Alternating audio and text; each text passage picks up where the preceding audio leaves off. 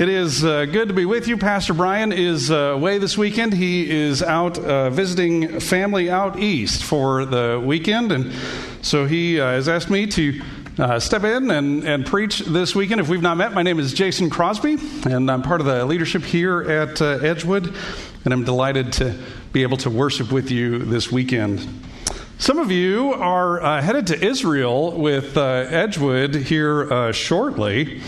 And in 2017, my wife and I, Susie, we took a 2-week trip to Israel with Moody Bible Institute. It was an all-expenses-paid work trip, which meant that we were not there to sightsee.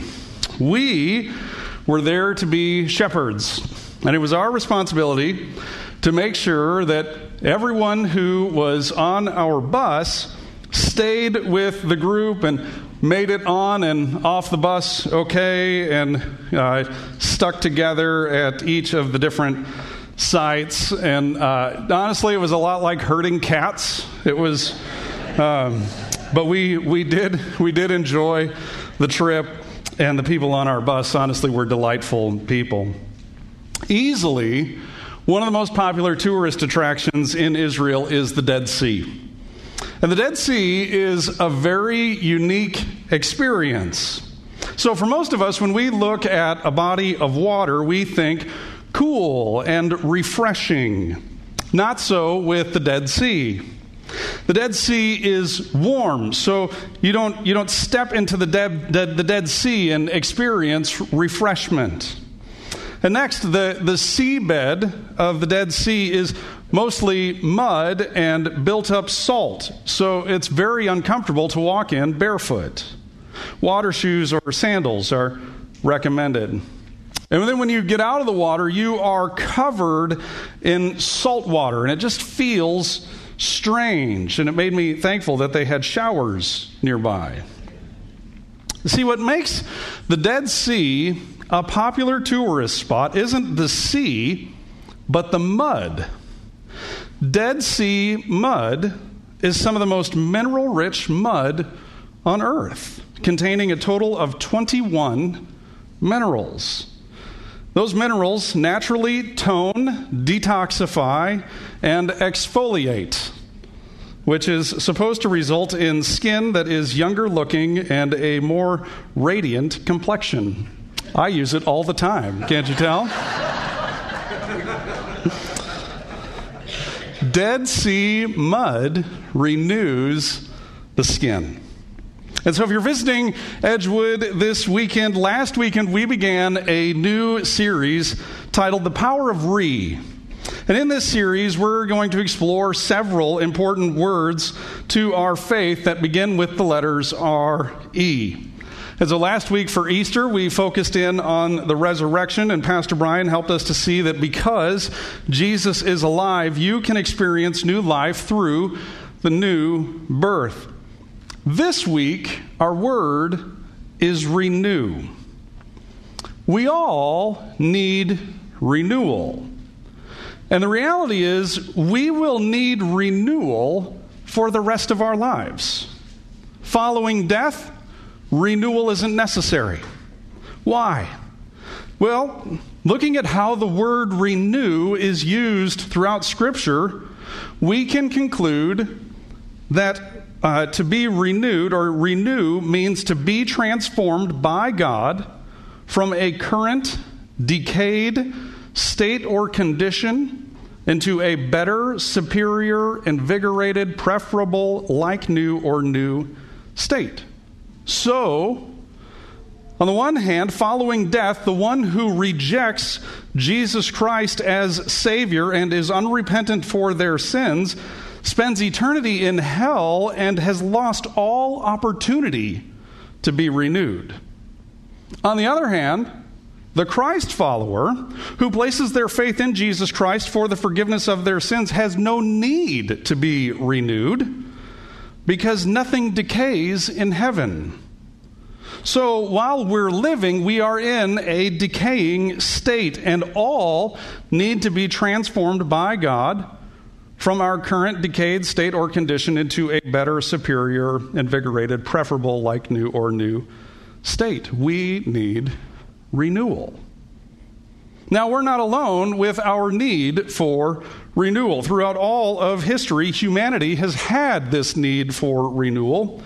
And this week, we're going to be in the Old Testament book of Isaiah. And specifically, we're going to hone in on chapter 40. So if you brought your Bible with you tonight, Isaiah chapter 40 is where we are going to be.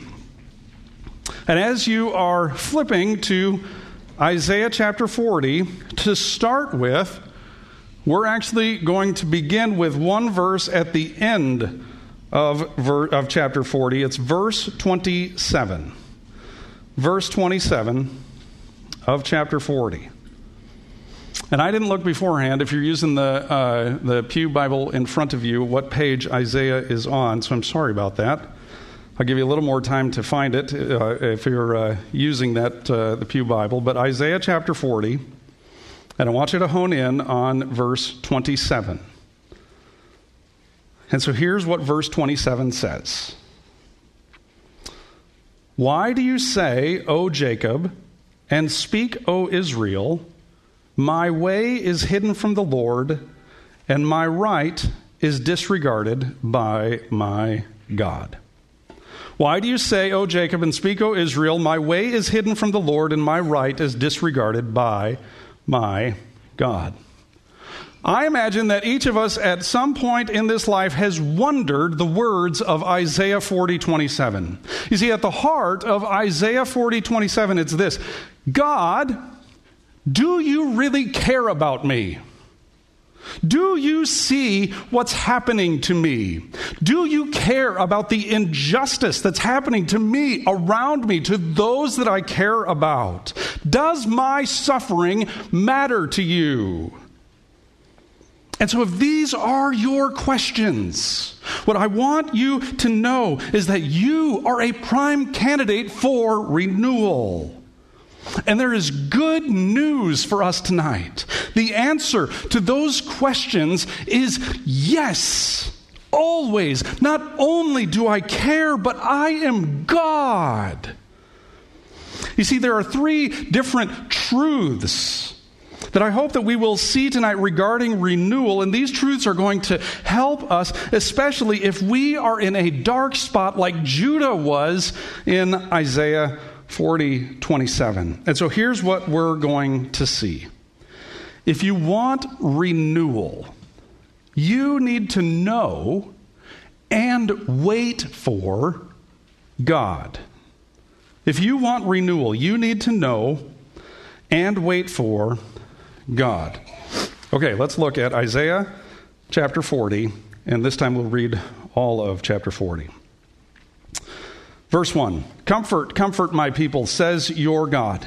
Speak tenderly to Jerusalem and cry to her that her warfare is ended, that her iniquity is pardoned, that she has received from the Lord's hand double for all her sins.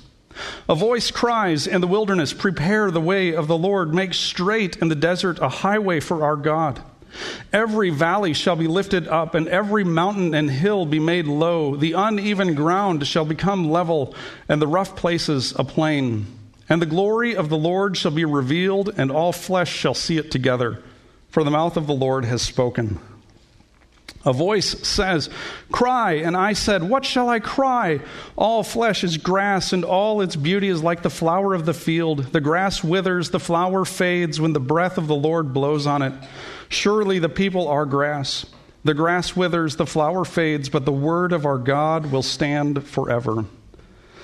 Go on up to a high mountain, O Zion, herald of good news. Lift up your voice with strength, O Jerusalem, herald of good news. Lift it up, fear not. Say to the cities of Judah, behold your God. Behold, the Lord God comes with might, and his arm rules for him. Behold, his reward is with him, and his recompense before him. He will tend his flock like a shepherd. He will gather the lambs in his arms. He will carry them in his bosom, and gently lead those that are with young. Who has measured the waters in the hollow of his hand, and marked off the heavens with a span, enclosed the dust of the earth in a measure, and weighed the mountains in scales and the hills in a balance? Who has measured the Spirit of the Lord, or what man shows him his counsel? Whom did he consult? And who made him understand? Who taught him the path of justice and taught him knowledge and showed him the way of understanding?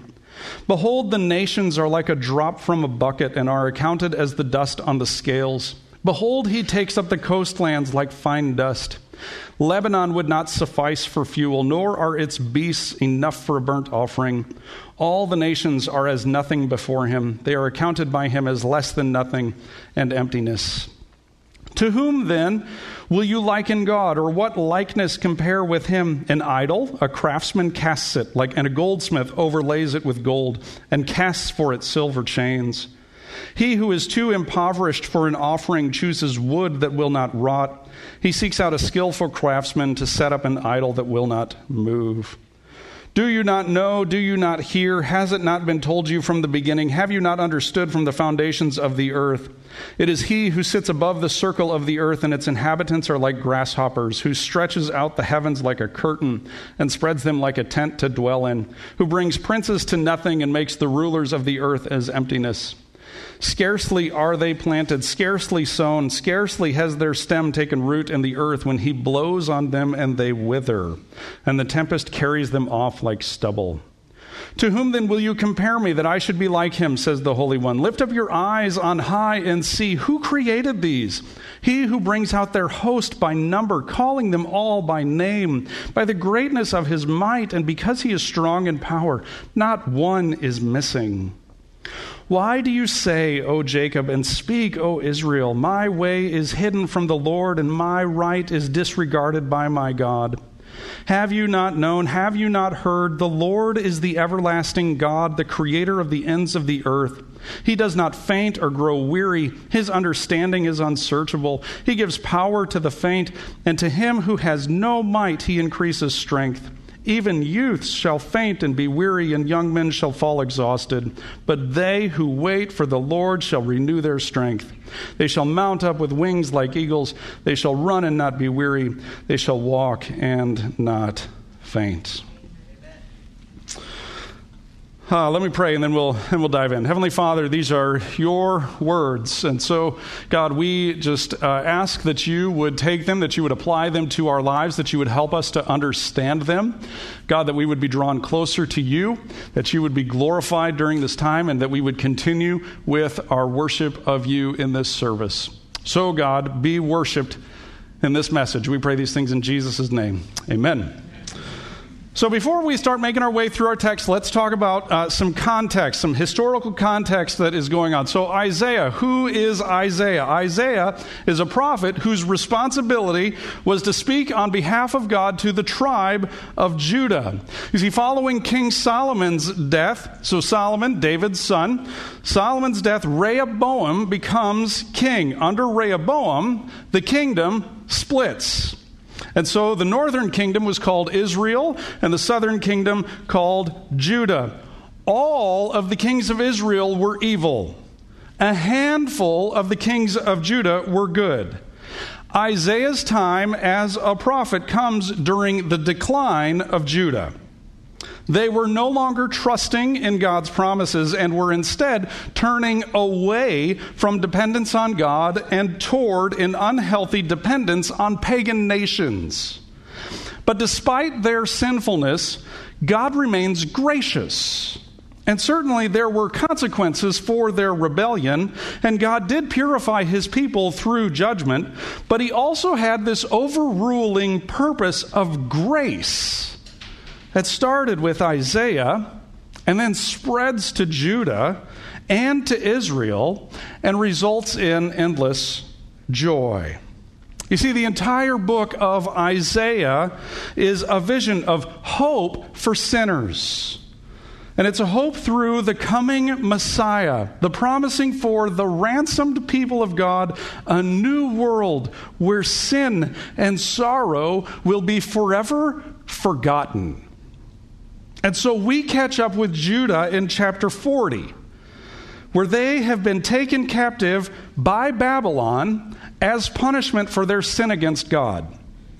They are defeated, discouraged, in despair, and they're wondering, does God see us? Does he still care? Has he forgotten about us?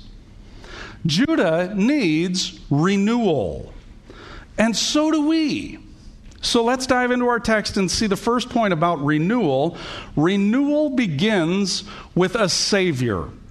Renewal begins with a Savior. Verses 1 and 2 of chapter 40 state this: "Comfort, comfort my people, says your God. Speak tenderly to Jerusalem and cry to her that her warfare is ended, that her iniquity is pardoned, that she has received from the Lord's hand double for all her sins." See, the opening verses of chapter 40 start with unusual words for a community that's undergoing judgment. The words comfort, comfort carry with them this tenderness that a husband would have for his bride. They are covenant words, especially when he says, "my people." So earlier in Isaiah, in chapters 6 and 8, God referred to Judah as this people. But here he calls them my people. So whatever sins they committed against him, and no matter how grievous the punishment the nation will have suffered, the descendants of Abraham and Jacob don't have to fear that God is going to forget their promises, or his promises to their ancestors. Why? There's 3 reasons. First, her warfare is ended. Second, her iniquity is pardoned. And third, she has received from the Lord's hand double for all her sins. So in October, I was promoted and have a little more travel in my schedule, more than I used to. And on a recent trip, I was on a flight from Chicago back to Moline. And before takeoff, the pilot told us that the winds in Moline were gusting up to 45 miles an hour, similar to today, and that our ride could be bumpy. He was right.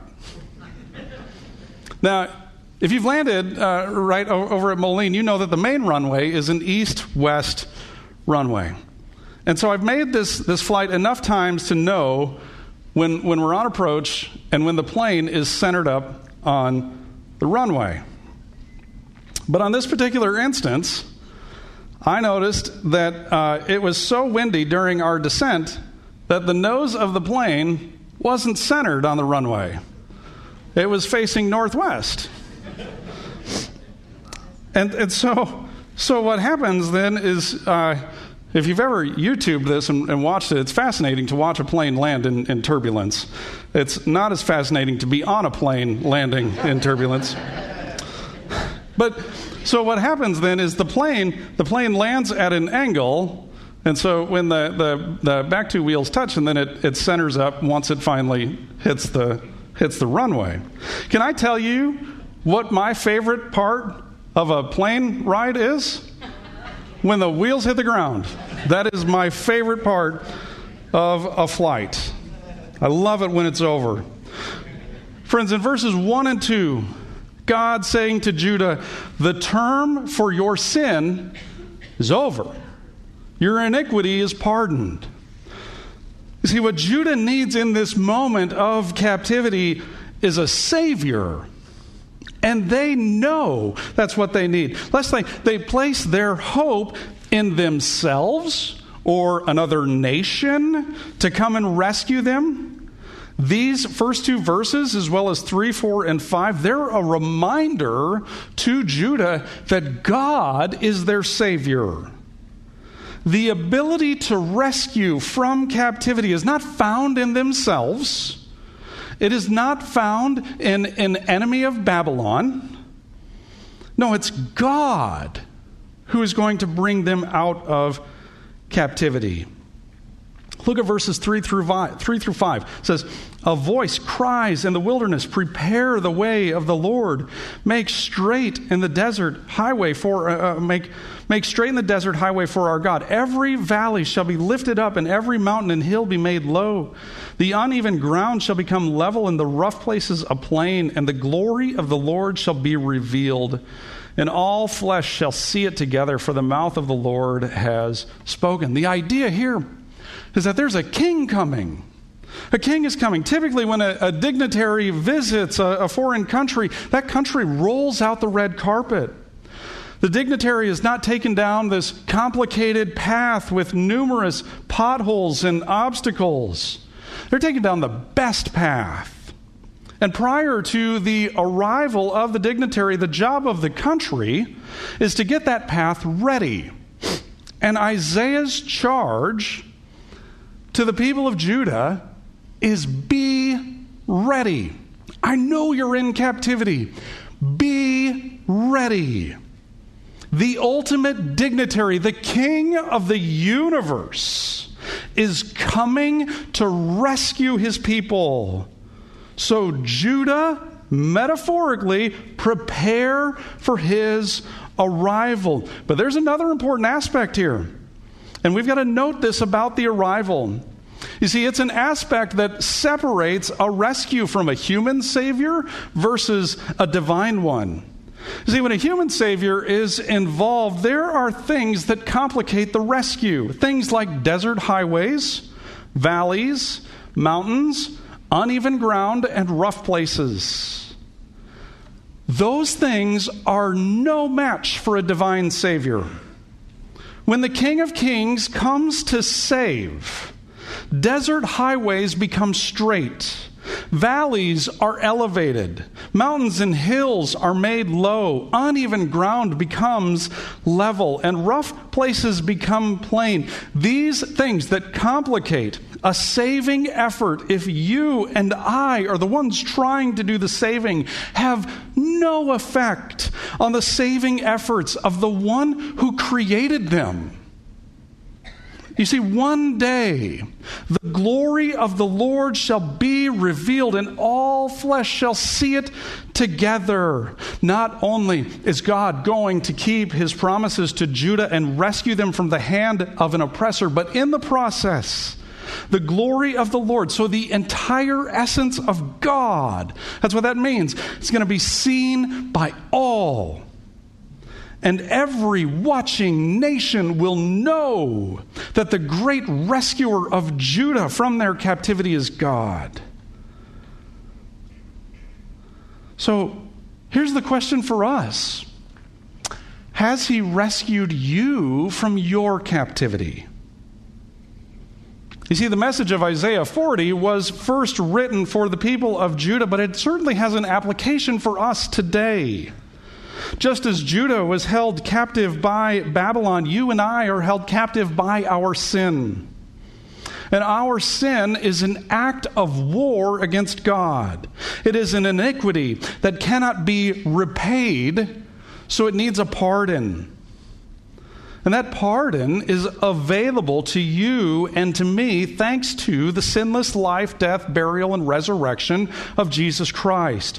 He is the glory of the Lord revealed. Jesus provides salvation for the sin-held captive, in that the captive who places their faith in Christ for the forgiveness of their sins has their sins covered over by Christ and then transferred to Christ. And then that person has Christ's righteousness transferred to them, so that when God looks at them, he no longer sees their sinfulness, but instead sees Christ's righteousness. Thus, for the Christ follower, the warfare is over. The iniquity is pardoned, and the captive is free. They've been saved, not by works, lest they should boast, not by their own works. They've been saved by the matchless, sinless life, death, burial, and resurrection of Christ. Have you been rescued from your captivity? Because that rescue is the first step in renewal. Renewal begins with a Savior. So here's the second thing we're going to see tonight. Renewal comes from knowing the greatness of God. Renewal comes from knowing the greatness of God. When I was in seminary, every once in a while, I would take too long of a Sunday afternoon nap. And then I would have trouble falling asleep Sunday night. And I don't like to take sleep aids because then I just wake up groggy and it's not a good morning. So my cure for an inability to sleep during seminary was to turn on the TV and to make my way over to C-SPAN. And so if you're ever up around midnight on a Sunday, they air a program called Prime Minister's Questions. It's a fascinating practice, in Britain's parliament. So what happens is every Wednesday at noon, I would never want to be the prime minister. It's just when I tell you what happens, if you've never seen it, this is why. So every Wednesday at noon, this large assembly of parliament gathers for at least 30 minutes, and then 15 members of parliament get to ask the prime minister any question related to the office or the office of anyone on their cabinet. So then the question gets asked, the prime minister answers the question, and then the leader of the opposition party gets an opportunity to ask follow-up questions. And then in the midst of all of that, you hear everything from groans to cheers to people shouting back at the prime minister or the opposition party leader. And it's just a fascinating thing to watch. It's so interesting to see these politicians debate, counsel, push back against members of other parties, and they're all fighting for their opinions regarding the best way forward for their country. You say, that's fascinating. How does that apply? I'm going to tell you. So in Isaiah's time, the belief among the pagan nations surrounding Israel and Judah was that there was an assembly of gods believed to order and govern the universe. And so similar to the arguing in Parliament, within this assembly among the gods, decisions were made that determined the destiny of the gods as well as the fate of human beings. And so when we get to verse 12 in Isaiah and read, "Who has measured the waters in the hollow of his hand and marked off the heavens with a span, enclosed the dust of the earth in a measure and weighed the mountains in scales and the hills in a balance," God is separating himself from the false, non-existent gods of the council and revealing that he is much higher and more powerful than those gods could ever be. How so? The gods of the assembly were all representatives of or associated with created things. For example, you had gods of water, heaven, earth, mountains, and hills. And God says, I am distinct from these false gods in that they have their identities in these created things, but I created the things. These things that they have authority over, I created every single one of them. And so look at verses 18 through 20 with me real quick. "To whom then will you liken God? Or what likeness compare with him? An idol? A craftsman casts it, and a goldsmith overlays it with gold and casts for it silver chains. He who is too impoverished for an offering chooses wood that will not rot. He seeks out a skillful craftsman to set up an idol that will not move." Isaiah's using sarcasm to prove his point about the uniqueness of God. And so one commentator puts it this way: "Shall the God who made the world alone without any advisor be represented by a thing that skilled technicians have to make from the stuff of creation that then cannot even be trusted to stand up all by itself?" Friends, the path to renewal comes from knowing that God is greater than any other God in the universe, because there isn't another God in the universe. So it doesn't matter the spiritual being. God is greater than them all. The authority that they have, the power they muster, the boundaries they are constrained to, all come from God. And the ones who have rebelled against him are all defeated by him. Now, it doesn't mean that they're not done fighting, but they're still defeated. So renewal comes from knowing that God is greater than any other God. But it also comes from knowing God's greater than any one individual. Now, I need you to go back to verses 13 and 14. Verses 13 and 14. So again, who has measured the Spirit of the Lord, or what man shows him his counsel? Whom did he consult, and who made him understand? Who taught him the path of justice, and taught him knowledge, and showed him the way of understanding? And let's go ahead and include verse 12 too. Who is the human who can measure water with his hand, mark off the span of heaven, measure the dust of the earth, and know the exact weight of mountains and hills? The answer is no one. So if any one man fails to completely master the physical world, how can someone know all that there is to know about God? That's what's behind verse 13. Who is the one? Who is the one who knows the willful, affective, and cognitive aspects of God, and knows him so well, knows God so well, that they can tell him what to do? No one. Look at verse 14. Whom did he consult, and who made him understand? Who taught him the path of justice, and taught him knowledge, and showed him the way of understanding? I love this verse. And I love it because of its use of the words justice and way of understanding. They imply that justice exists, but see, here's the thing. But it's rooted, they imply that justice exists, but it's rooted in God. Man doesn't know justice apart from God. Because, and pay attention to this, man's justice isn't just.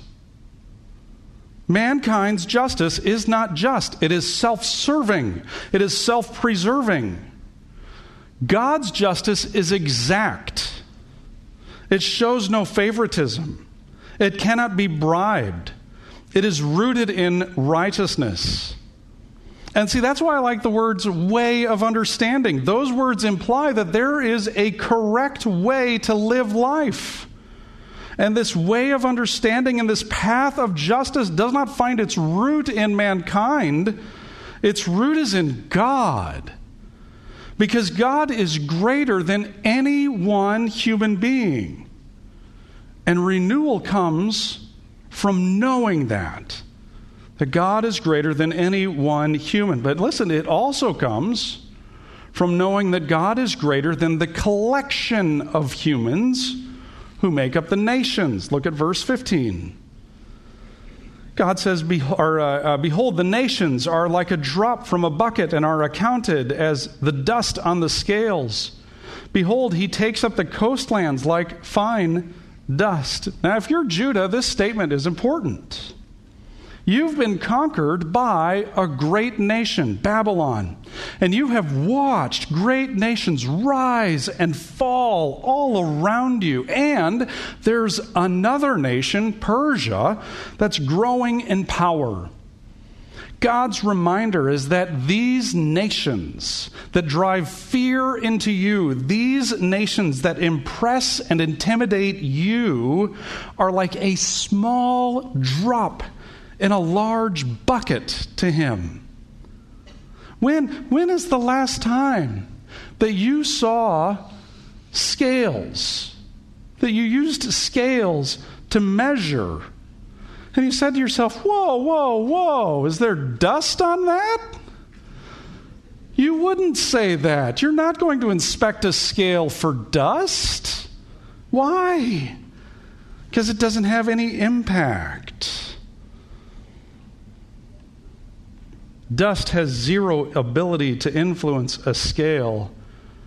So the nations have zero ability to keep God from accomplishing his will. Guys, that's still true today. Friends, renewal comes from knowing God is greater than the nations. So he's greater than all spiritual all spiritual beings. He's greater than any one man, and he's greater than all of mankind. So all of that leads to our last point. So we've seen renewal begins with the Savior. Renewal comes from knowing the greatness of God. And our third point, renewal comes from waiting for the Lord. Look at verse 27. Why do you say, O Jacob, and speak, O Israel, my way is hidden from the Lord, and my right is disregarded by my God? So earlier in the message, I wondered if any of us had ever asked, God, do you really care about me? Do you see what's happening? Do you care about the injustice? Does my suffering matter to you? Isn't it crazy that we've just learned about the greatness of God and the temptation that each of us is going to face is to answer those questions with the word no. And yet God, who makes salvation possible and gives us reminders of his greatness, can't help but care. Yes, he sees you. No, he hasn't disregarded you. As a matter of fact, look at verse 28. Have you not known? Have you not heard? The Lord is the everlasting God, the creator of the ends of the earth. He does not faint or grow weary. His understanding is unsearchable. Let's stop there for just a minute. God's strength is tireless and his wisdom unfathomable. And when God delays, it is never out of a lack of awareness or ability. Now look at verse 29. He gives power to the faint, and to him who has no might, he increases strength. God isn't just full of strength. He is overflowing with it. He has so much strength that he can give some to you and to me and not be fazed. That can't be said of us. Look at verse 30. Even youths shall faint and be weary, and young men shall fall exhausted. Even the most athletic individuals get tired. I enjoy useless trivia, so here's some that you can share with your non-church going friends. If they were church going, they'd be here, right?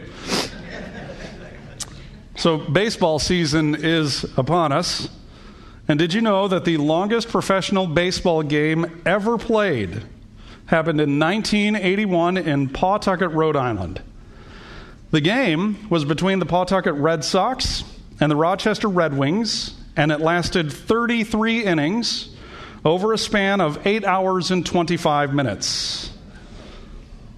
So the game starts at 8:25 p.m. on April 18th. That was following a 30-minute delay due to problems with the stadium lights. Play was stopped following the 32nd inning, which was shortly after 4 a.m.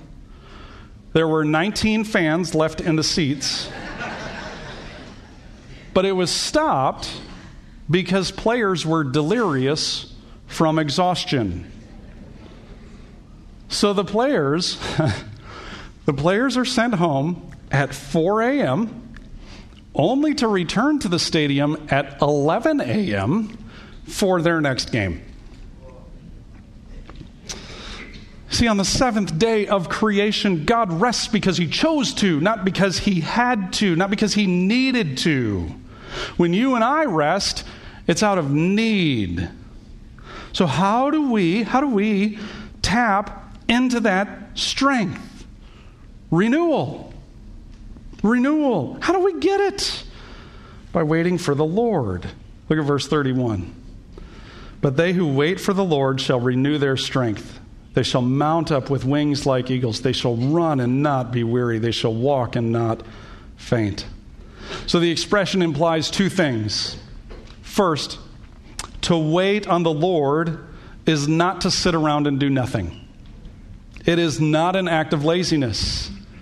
Rather, to wait on the Lord is to have complete dependence on God and a willingness to allow Him to decide the terms. To wait on Him is to admit that we have no other help in ourselves or in another. Therefore, we are helpless until He acts. Second, to wait on Him is to declare our confidence in His eventual action on our behalf. That means waiting's not merely killing time, but it's a life of confident expectation. See, when you give up your own frantic efforts to save yourself and to turn expectantly to God, you'll be able to replace or to exchange your worn-out strength with new strength. How like God is that? That He takes the useless, our worn-out strength, and gives back the good, His strength.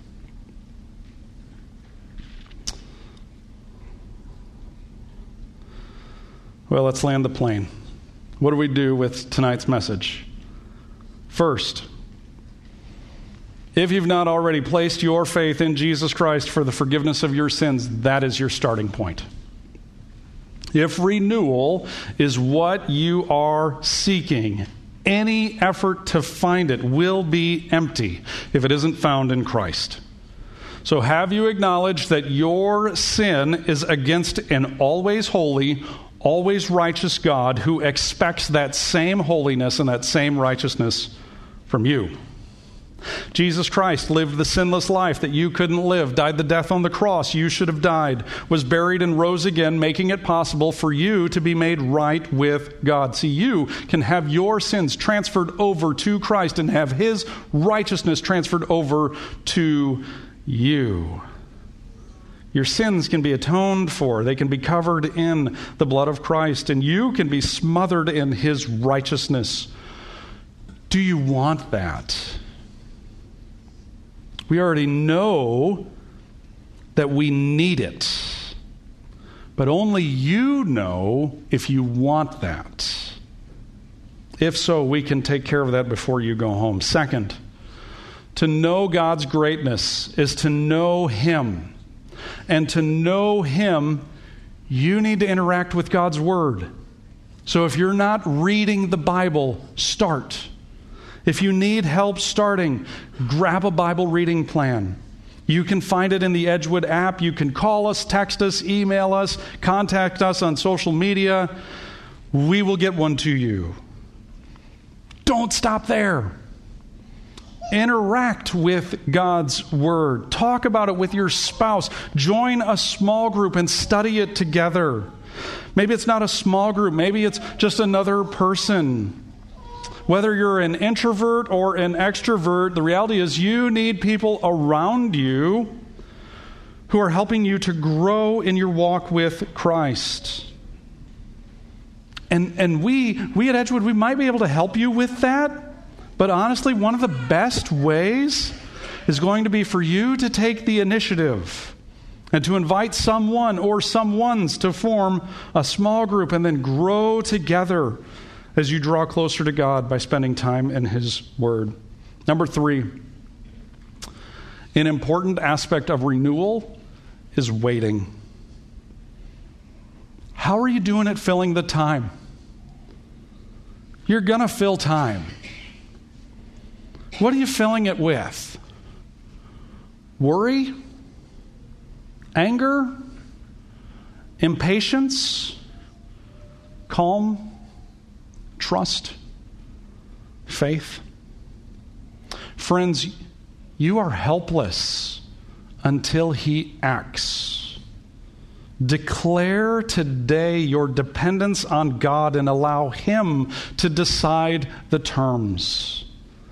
Live your life with a confident expectation that God will act. Speaking of confidence, Satchel Paige is one of the best, most dominant professional baseball players to have ever played the game. Satchel was a pitcher who recorded almost 1,500 strikeouts while boasting a career ERA of 2.70. Now, if you're not familiar with ERA in baseball, it's the number of points that opposing teams average against a pitcher. So in Satchel's case, a team was likely to score 2 runs against him, but they probably weren't going to get 3. Anyway, Satchel was quite the competitor and a very confident man. And the story goes that Satchel faced 3 consecutive batters who all got on base because of errors made by Paige's outfielders. Thus, the bases were loaded. Before the next batter, Paige was furious. And he steps down off the mound, and he does a walk around the mound, and then he turns to his outfielders. And he calls for the 3 guys in the outfield to come in. And he gets them, and they have no idea why they're coming in. But he has all 3 outfielders come in, and then he gives them this instruction. He tells them to sit on the grass. They're sitting in the infield. He has no outfielders and no outs. So his outfielders sitting on the infield, Paige walks back up to the mound and strikes out the next 3 batters, and his team goes on to win the game. That's confidence. A little bit of ego too, but that is confidence. You and I, let's have humility. Let's make sure that our confidence is in the expectation that God will act. To be renewed is to be transformed by God from a current, decayed state or condition into a better, superior, invigorated, preferable, like new or new state. Renewal is within your reach. If you want it, all you have to do is wait. Let's pray. Heavenly Father, God, I pray for my friends here tonight who have heard this message and know that they are not right with you. God, that they have not yet placed their faith in Jesus Christ for the forgiveness of their sins. And so, Lord, in this moment, I pray that as you are working on their heart, God, that they would make that decision, that right now, in this moment, they would place their faith in Jesus Christ for the forgiveness of their sins. That they would recognize their sinfulness and their need for a Savior, and that right now they would say, I'm a sinner, and I place my faith in Jesus Christ for the forgiveness of my sins, and I will follow him the rest of my days. Father, for the rest of us in this room who have already prayed that prayer and are striving to follow you the rest of our days, oh God, thank you for this reminder of your greatness. You are great. You are bigger than any one human being. You are bigger and greater than a collection of human beings. You are greater than any false god, any spiritual being. You are greater. And so, Father, we can come to you and recognize that we've got nothing. You have everything. And so, Father, we come to you, and God, we just acknowledge your greatness and acknowledge our need for you to be great in our lives. And if we reflected back on our lives, I know we would see where you have been great. Because you are great. Father, for some of us in this room, we are waiting, just like Judah. God, our strength is sapped. You know the issue. You know what is weighing us down. You know how we have tried to solve it with our own efforts.